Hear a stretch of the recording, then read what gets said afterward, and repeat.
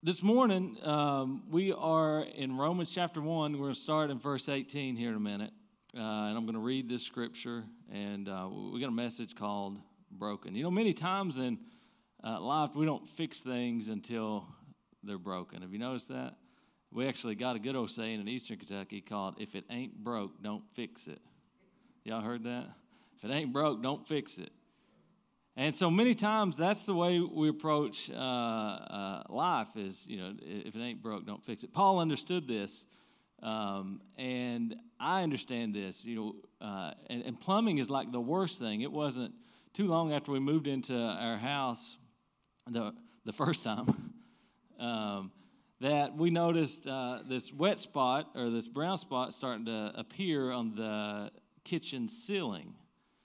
And any of y'all who have second floors with bathrooms upstairs, when you start seeing that, you start to ask questions and wonder what is going on. And it slowly began to grow. And eventually we had to cut part of it out. You know, but we realized that something somewhere was broken. And there had come evidence of it. And so it was actually two different things. It's the beauty of remodeling an old house. Our bathtub was leaking around the shower when you take a shower to get down. Also, the toilet was leaking around the drain. Beautiful, beautiful things. But we dug in and we fixed it because we realized it was broken. And I don't know about you all, but sometimes I say something's tore up. You all ever say it's tore up? It's broken? I said that one time when I was in Ohio. I lived there for 6 months. Worst decision of my life. Love you all from Ohio. But I said that to some people I was working with one day. I said, this cash register's tore up or something like that. And they were like, what is tore up? What are you talking about? What does that even mean? But it was broken. We found out the bathtub was broken, and we found out that the toilet was broken, and we fixed it. And so Paul understood this about our life. And so when he transitions here from just his general introductions to, hey, I'm Paul, I'm a servant of Christ, to I'm thankful for you. And we spent last week talking about the 4 priorities he had, that he'd been praying for them, that he was thankful for them. And when he transitions here, he gets into painting this picture, a very bleak picture, honestly, of mankind and humanity. Because he knew that you and I and the church at Rome could not 100% appreciate Christ's sacrifice and resurrection and salvation and grace until we truly understand how broken we are. So like an attorney almost, he begins to make his case here of why the world is lost. You know, he doesn't even mention God's commandments. In our culture, I mean, most of us would say, well, I'm lost because God gave us the 10 commandments, and at some point I broke one of those commandments. Either I lied, you all heard me confessing here several weeks ago, or I stole, or, you know, I thought a bad thought, or, I've done something wrong at some point that broke God's commandments and laws. And here, Paul doesn't even start there. He starts really talking about the pagan culture that had never even been exposed to the commandments God had given Moses. And so he starts talking about them with a very broad indictment against all mankind and their brokenness. It may answer questions if you've ever wondered, you know, why do we send missionaries across the globe? Why would we send missionaries into a country or region where they've never even heard of Christ? Because once they've heard of him, then they can reject him. Right? You ever heard that counter argument? Like, well, wouldn't they be better off if they were just left to their own devices? And we find out here that just in the natural state, in the fallen nature of Adam and sinful nature that every human being is born into, that we reject God. And Paul tells us this. Here he says things like God revealed himself in his very creation and in the heart of man. He makes his case for why he was so passionate to get to these towns and why at the end he said, I really want to get to Spain. I mean, he was getting old and he's like, he was not slowing down in his great commission to get the gospel of Christ to the next person who had never heard it. And this is why.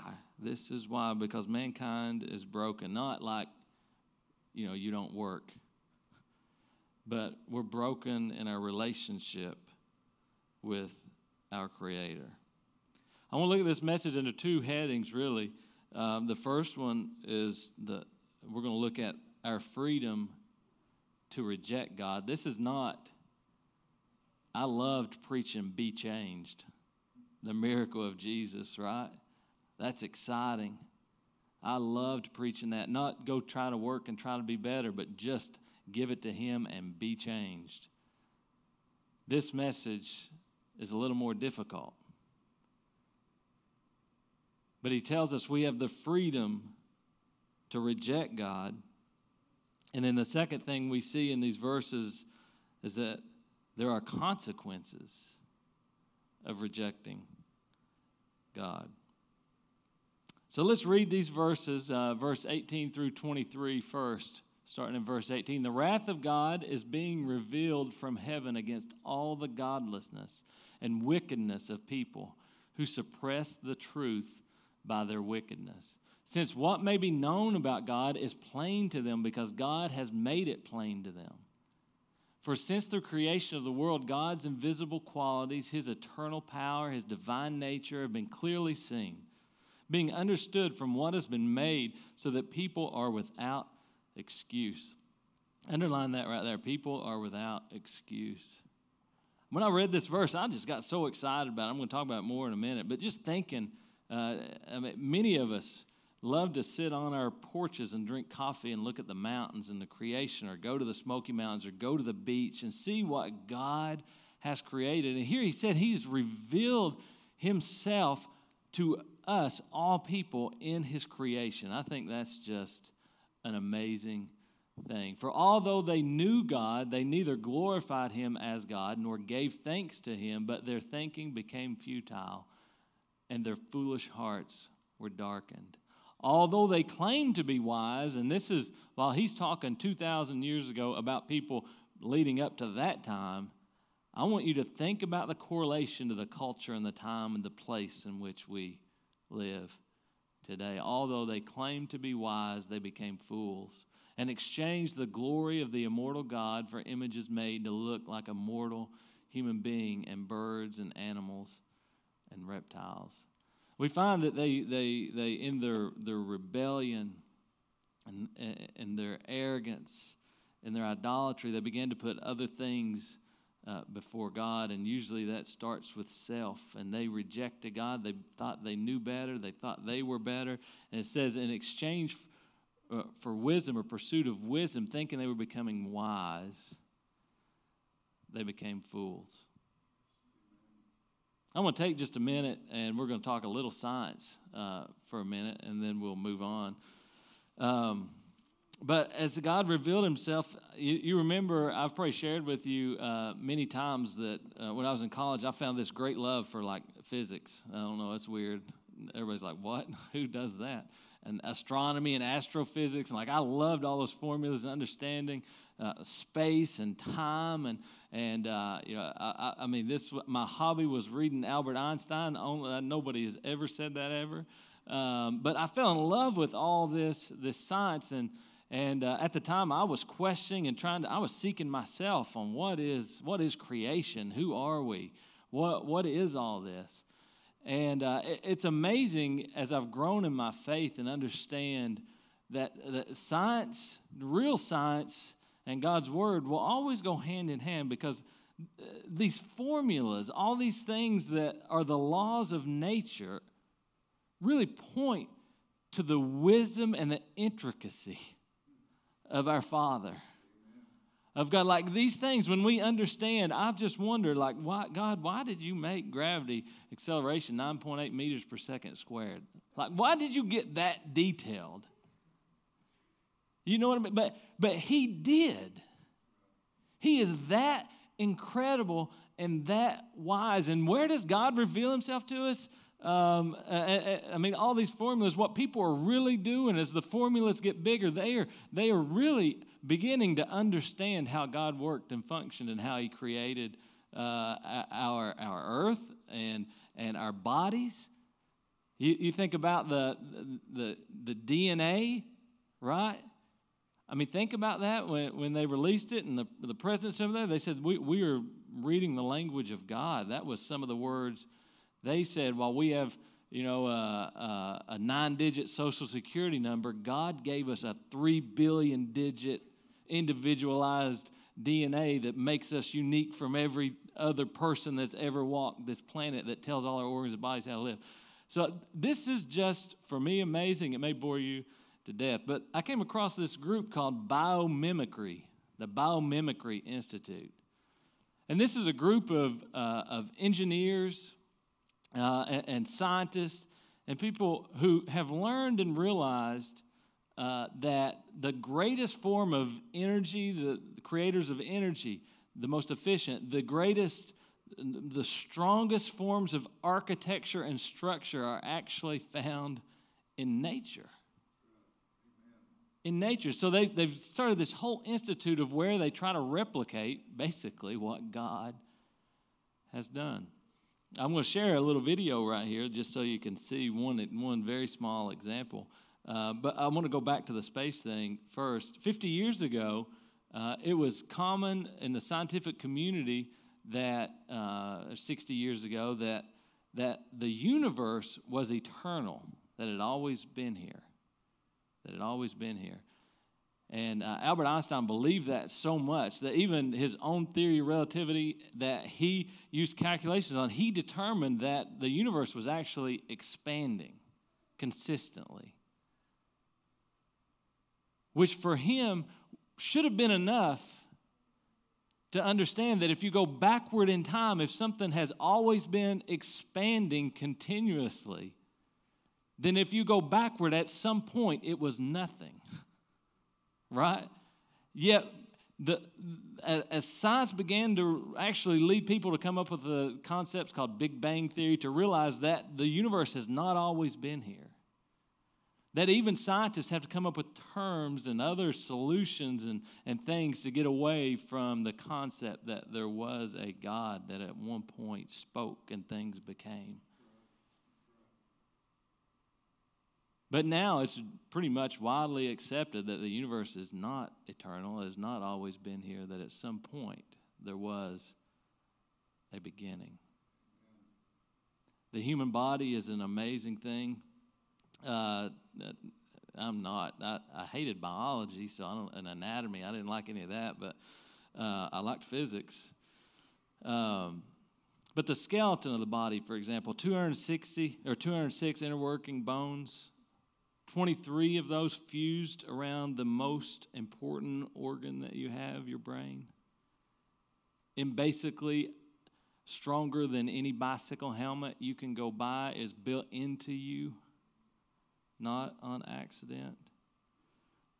Our thigh bones, for example, they have a structure at the end of them. It's like a honeycomb structure that takes all these little fibers and it connects to the strongest part of the bone, that this one bone, your femur, can withstand a 0.5 ton of pressure and weight. Look at this. I want you to watch this video. Life has had 3.8 billion years of research and development. Biomimicry is about copying the best ideas nature has come up with in all that time. Biomimicry was used in the design of one of the most iconic structures in the world, the Eiffel Tower. The designers of the famous tower in Paris took inspiration from a natural design principle called structural hierarchy. Take, for example, your femur bone or thigh bone. Your femur bone gets its strength from tiny tubes called osteons, composed of even tinier bundles inside called fibrils. Tubes within tubes within tubes. When Eiffel was looking for lightweight strength for his tower, he applied a similar structural hierarchy of trusses within trusses within trusses to achieve it. The tower's curving support structures also appear in nature. Your femur bone is wide on top and then narrows as it goes down into your leg. When Eiffel was designing his tower in Paris, he looked at how the bone was reinforced along lines of stress. He realized that if he turned that upside down, he could have a very strong base that would handle any kind of winds that might hit the tower. So when you look at those crossbars on the Eiffel Tower, understand that those were inspired by the same lines of reinforcement that are in your bones. For more episodes of Think Like a Tree, subscribe to the Wired channel. These just go on and on and on, the examples, the videos of how God revealed himself in nature. And yet some of these very people that are discovering it, that should be the God Tower, right? Not the Eiffel Tower. All he did was halfway mimic what God was able to do.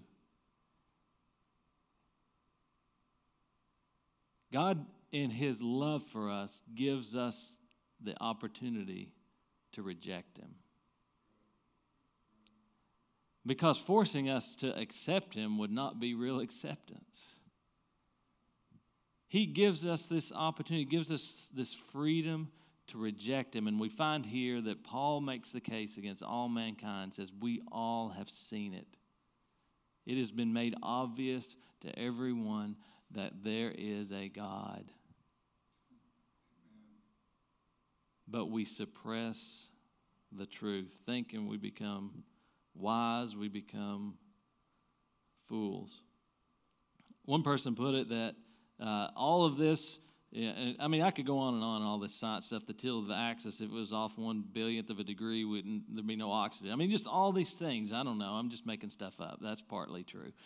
But there's so many of these things that one person said it would be like a tornado going through a junkyard and leaving a perfect 747 commercial jetliner sitting there, okay? Like, to think this is all an accident and we just came from nothing takes more faith than believing in God in my mind. The proof is there, and he says we have the freedom to reject him. In verse 21, for although they knew God, they neither glorified him as God nor gave thanks to him, but their thinking became futile and their foolish hearts were darkened. They claimed to be wise, yet they became fools and exchanged the glory of the immortal God for images made to look like a mortal human being. They put themselves, they put each other, we put animals, we put all kinds of idolatry and things before God. We then find he turns to the consequences of what comes of this when mankind rejects God. Some of the really scariest words, I think, in the Bible. It says, therefore God gave them over. For me, those are strong words. They're scary words.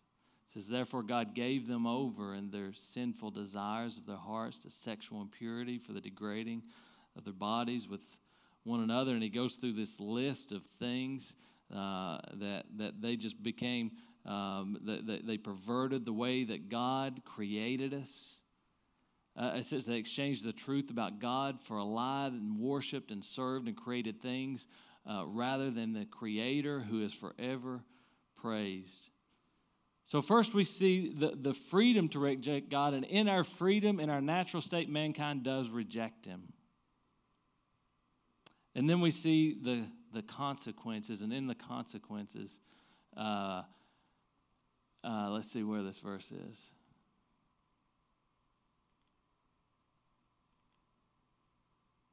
Let me find it.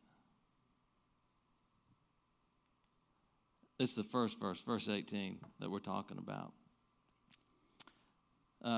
We see the wrath of God. This is not something, to get everybody hopped up about. This morning, we're talking about the wrath of God. Yep, that's what I expected. Nobody gets excited about that, but yet it's in the Bible. Yet it's here, and it is true. And in verse 18, said the wrath of God is being revealed from heaven against all the godlessness and wickedness of people. His wrath is not like maybe you've experienced the wrath of a parent or the wrath of a spouse or the wrath of a student or a teacher. Man, I used to have some teachers that could lose it like that. Did y'all have teachers that just, I've seen desks hit the wall. Y'all see stuff like that? Or is that only in McGoffin County? No, God's wrath isn't like that. It isn't like he loses his temper all of a sudden because something happened he didn't know was going to happen. God doesn't lose his temper like that, but he just hates sin and rebellion and rejection so much. This is it's a thoughtful and it's a decisive and it's a consistent wrath, is that he cannot accept rebellion and rejection. And he will not. And the wrath of God only goes upon people who deserve it, and we all deserve it. Okay, that's what he's making the case here. He's saying the wrath of God is being revealed upon mankind. This is not a momentary lapse of judgment or him losing his temper. His anger is consistent against it. One of the things he lets start to happen is consequences. He allows us, when we reject him, to begin to receive consequences. He tells us, he goes through this list of many things. Because of this, God gave them over to shameful lusts. Even their women exchanged natural relations for unnatural ones. And in the same way, the men also abandoned natural relations with women. And things just got completely out of whack of God's design and God's plan. It says, men were inflamed with lust for one another. Men committed shameful acts with other men and received in themselves the due penalty for their error. Furthermore, just as they did not think it worthwhile to retain the knowledge of God, so God gave them over to a depraved mind so that they do what ought not to be done. So we find in this state that God begins to let us enter into consequences. Consequences are important in life. When you're teaching a kid, consequences are important. You all know and have seen this example. It comes to my mind. There's a book out there called Boundaries. I don't know if many of you have read it. It's a kind of Christian perspective on relationships and when to say no and when to say yes, and how people are consistently crossing boundaries and what healthy boundaries look like. One of the conflicts of boundaries they talk about is where many times someone will not suffer consequences. There are always consequences, but someone will not suffer their own consequences because someone steps in and suffers it for them. This is like an example. Say you've got a 25-year-old adult child living at home that is not working, that is not providing for, but he or she never feels the consequences. Who usually feels the consequences in those situations? A parent or a grandparent. They will never make this decision if things are not bad for them. I'm not working, but I got a safe place to sleep. I always have food. I always have, it's a training in their minds that it's okay. But here's what God said. He turns them over. If you reject me, I'm turning you over. You're going to be a slave to sin. And in sin and in slavery to sin is tons of consequences. Both on this side in earth, things get messy. It gets nasty. Your relationship, your broken relationship with me comes out in your friends and your family and your neighbors. And you suffer consequences. It's really another outpouring of grace and mercy from God, that when we do wrong, there are consequences. I think of the prodigal son who made his way. He decided he could do it on his own, and he rebelled, and he went out and he got his inheritance, and he went into the faraway country and he squandered it all. And it didn't come to his mind to go home until he was slopping with the pigs, until he faced the consequences. See, in those consequences, we get a taste of God's wrath. And he tells us that in those things, in our responses and our rebellion to him, that not only will we get a taste here, but the wages of sin are death. That's pretty dire verses right here, isn't it? This is pretty straightforward, Paul is saying to this group. He turned them over to impurity. He turned them over to sexual perversion. You find in a culture where people have rejected God individually, this is a place it begins to happen. Does that sound familiar? Does it look familiar in what is happening around us? We find he turns them over to a depraved mind, that their thinking actually changes and they become a slave to sin. Give them over to a depraved mind so that they do what ought not to be done. Listen to this list. They become filled with every kind of wickedness, evil, greed, and depravity. They're full of envy, murder, strife, deceit, and malice. They're gossips, slanderers, God-haters, insolent, arrogant, and boastful. They invent ways of doing evil. They disobey their parents. They have no understanding, no fidelity, no love, no mercy. Although they know God's righteous decree that those who do such things deserve death, they not only continue to do these very things, but also approve of those who practice them. Again, 2,000 years ago, but sounds eerily familiar to a society and a culture that we live in. Here, and we tend to look around and say, man, the culture is so sinful. But I want to take you to James, read one verse, chapter 1, verses 13 through 15. When tempted, no one should say, God has tempted me, for God cannot be tempted by evil, nor does he tempt anyone. But each person is tempted when they are dragged away by their own evil desire and enticed. Then after desire has conceived, it gives birth to sin, and sin, when it is full grown, gives birth to death. People are sinful. A culture is made up of people. You can't change a culture with policy. You change a culture through the gospel, one heart at a time. Now, I'm getting ready to wrap this up. I want to say I've heard this list my whole life in churches. All these bad people, right? This list of terrible things that will never enter into the kingdom of heaven. All these terrible things. And I mean, even when I started reading it this time, I was like, man, those people are bad. Those people are bad. Those are some bad people. Because here's what we do as Christians, and honestly, growing up in the Bible Belt is a good thing, but it can also be a bad thing because we're forced just by a culture to behave better than we normally would. Does that make sense? Like, I mean, everybody's good. Our family, for the most part, are good. You know, they're not out robbing banks. They're not.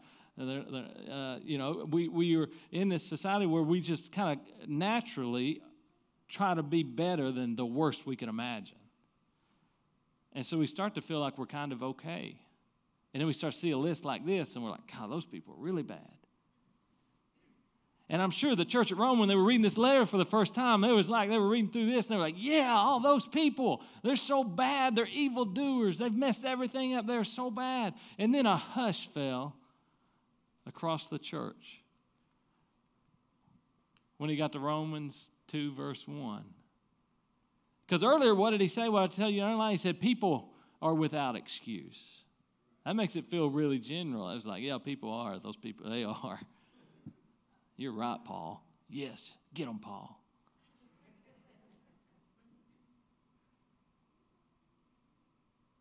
And then he gets to the heart right here. He says, therefore, he's talking to the church. You, well, that's different than people. You have no excuse. You have no excuse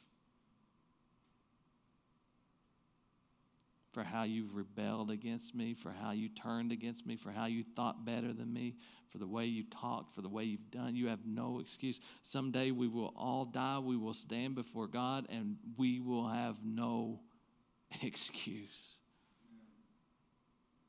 oh man, every one of you who judges from passing judgment on another, you condemn yourself because you, the judge, practice the very same things. Here's what we like to do. We like to take sins that are much more visible and make them way worse than our tendency to gossip or lose our temper or be angry. And we position that we are better because nobody sees all the things that we do and we get confused. And he says, you know what? That is no worse than this. I watched this morning. Y'all ever watch Dude Perfect? I talk about it all the time. They were throwing boomerangs.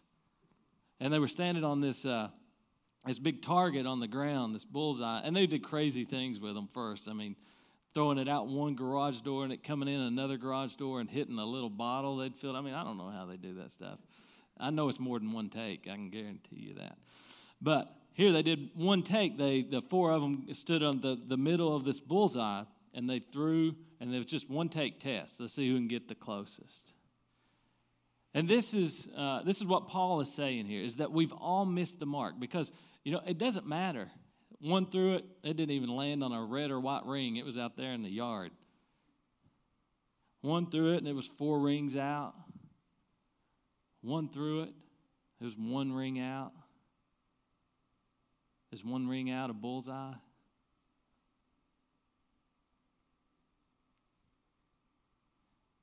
God's expectation is a bullseye. Amen. He's telling the church. He's not saying, look at all those people. He's saying, you and I, we missed the mark. But there was one. There was one. And even this morning, I was like, oh my God. He threw it. Landed, one take, dead in the middle.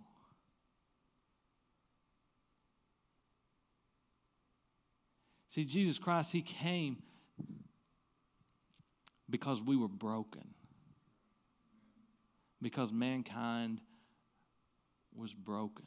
And it was going to take something that got one take that was going to be perfect.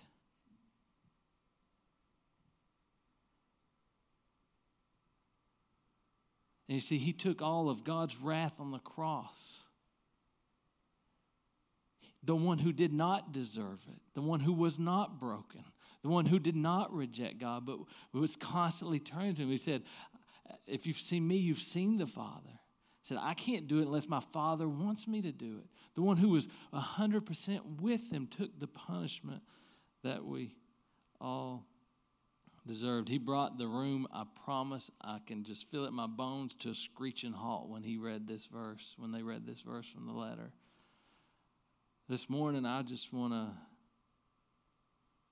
ask you, we just bow our heads. If you're at home, you're here.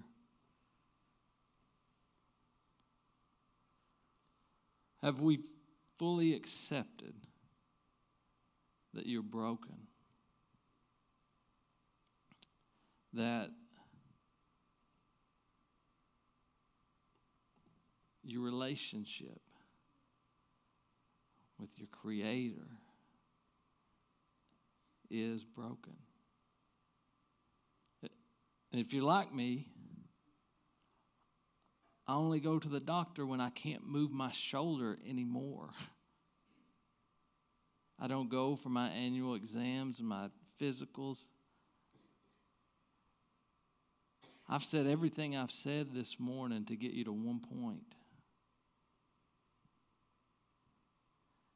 Is to realize that you are broken and that I am broken and that we need a physician, that he moves on.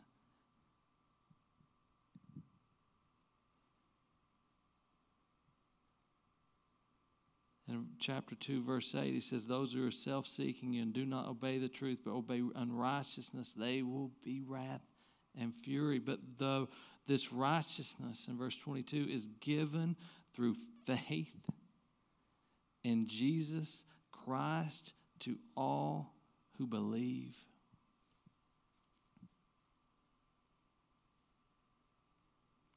Have you understood that you have no excuse in the consequences of rebelling against God, is slavery to sin here, and that comes with all kinds of messes. You'll start to see it. You've seen people turn their entire life into unrighteousness and ungodliness.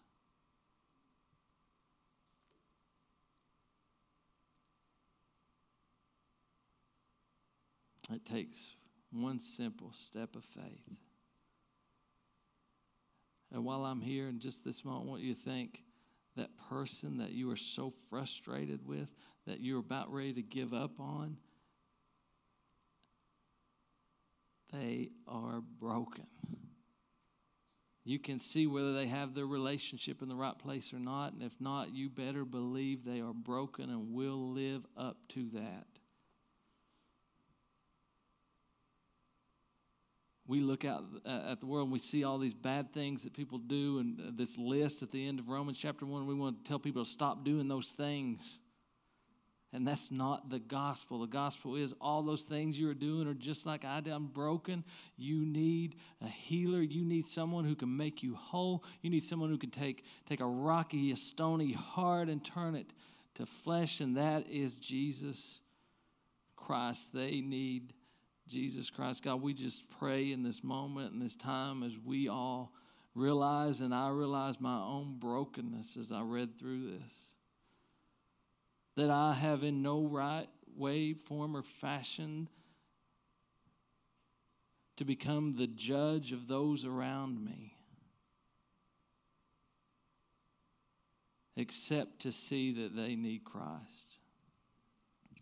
God, I pray that in every heart that is here, God, there may be some, God, many of us here I know are Christians. We've given our life to you, but this reminder this morning, God, that the only reason that we are in church, the only reason we feel like we've done better is because you gave us the gift of faith. You had mercy and grace. We are no better except for our faith in you. God, let us have that heart for the lost that Brother Kelsey was talking about. I pray you bless his message and his study Wednesday night. God, I'm sorry for the times I ignored you, that you revealed yourself both in my heart and in nature and in all around me. It was so obvious.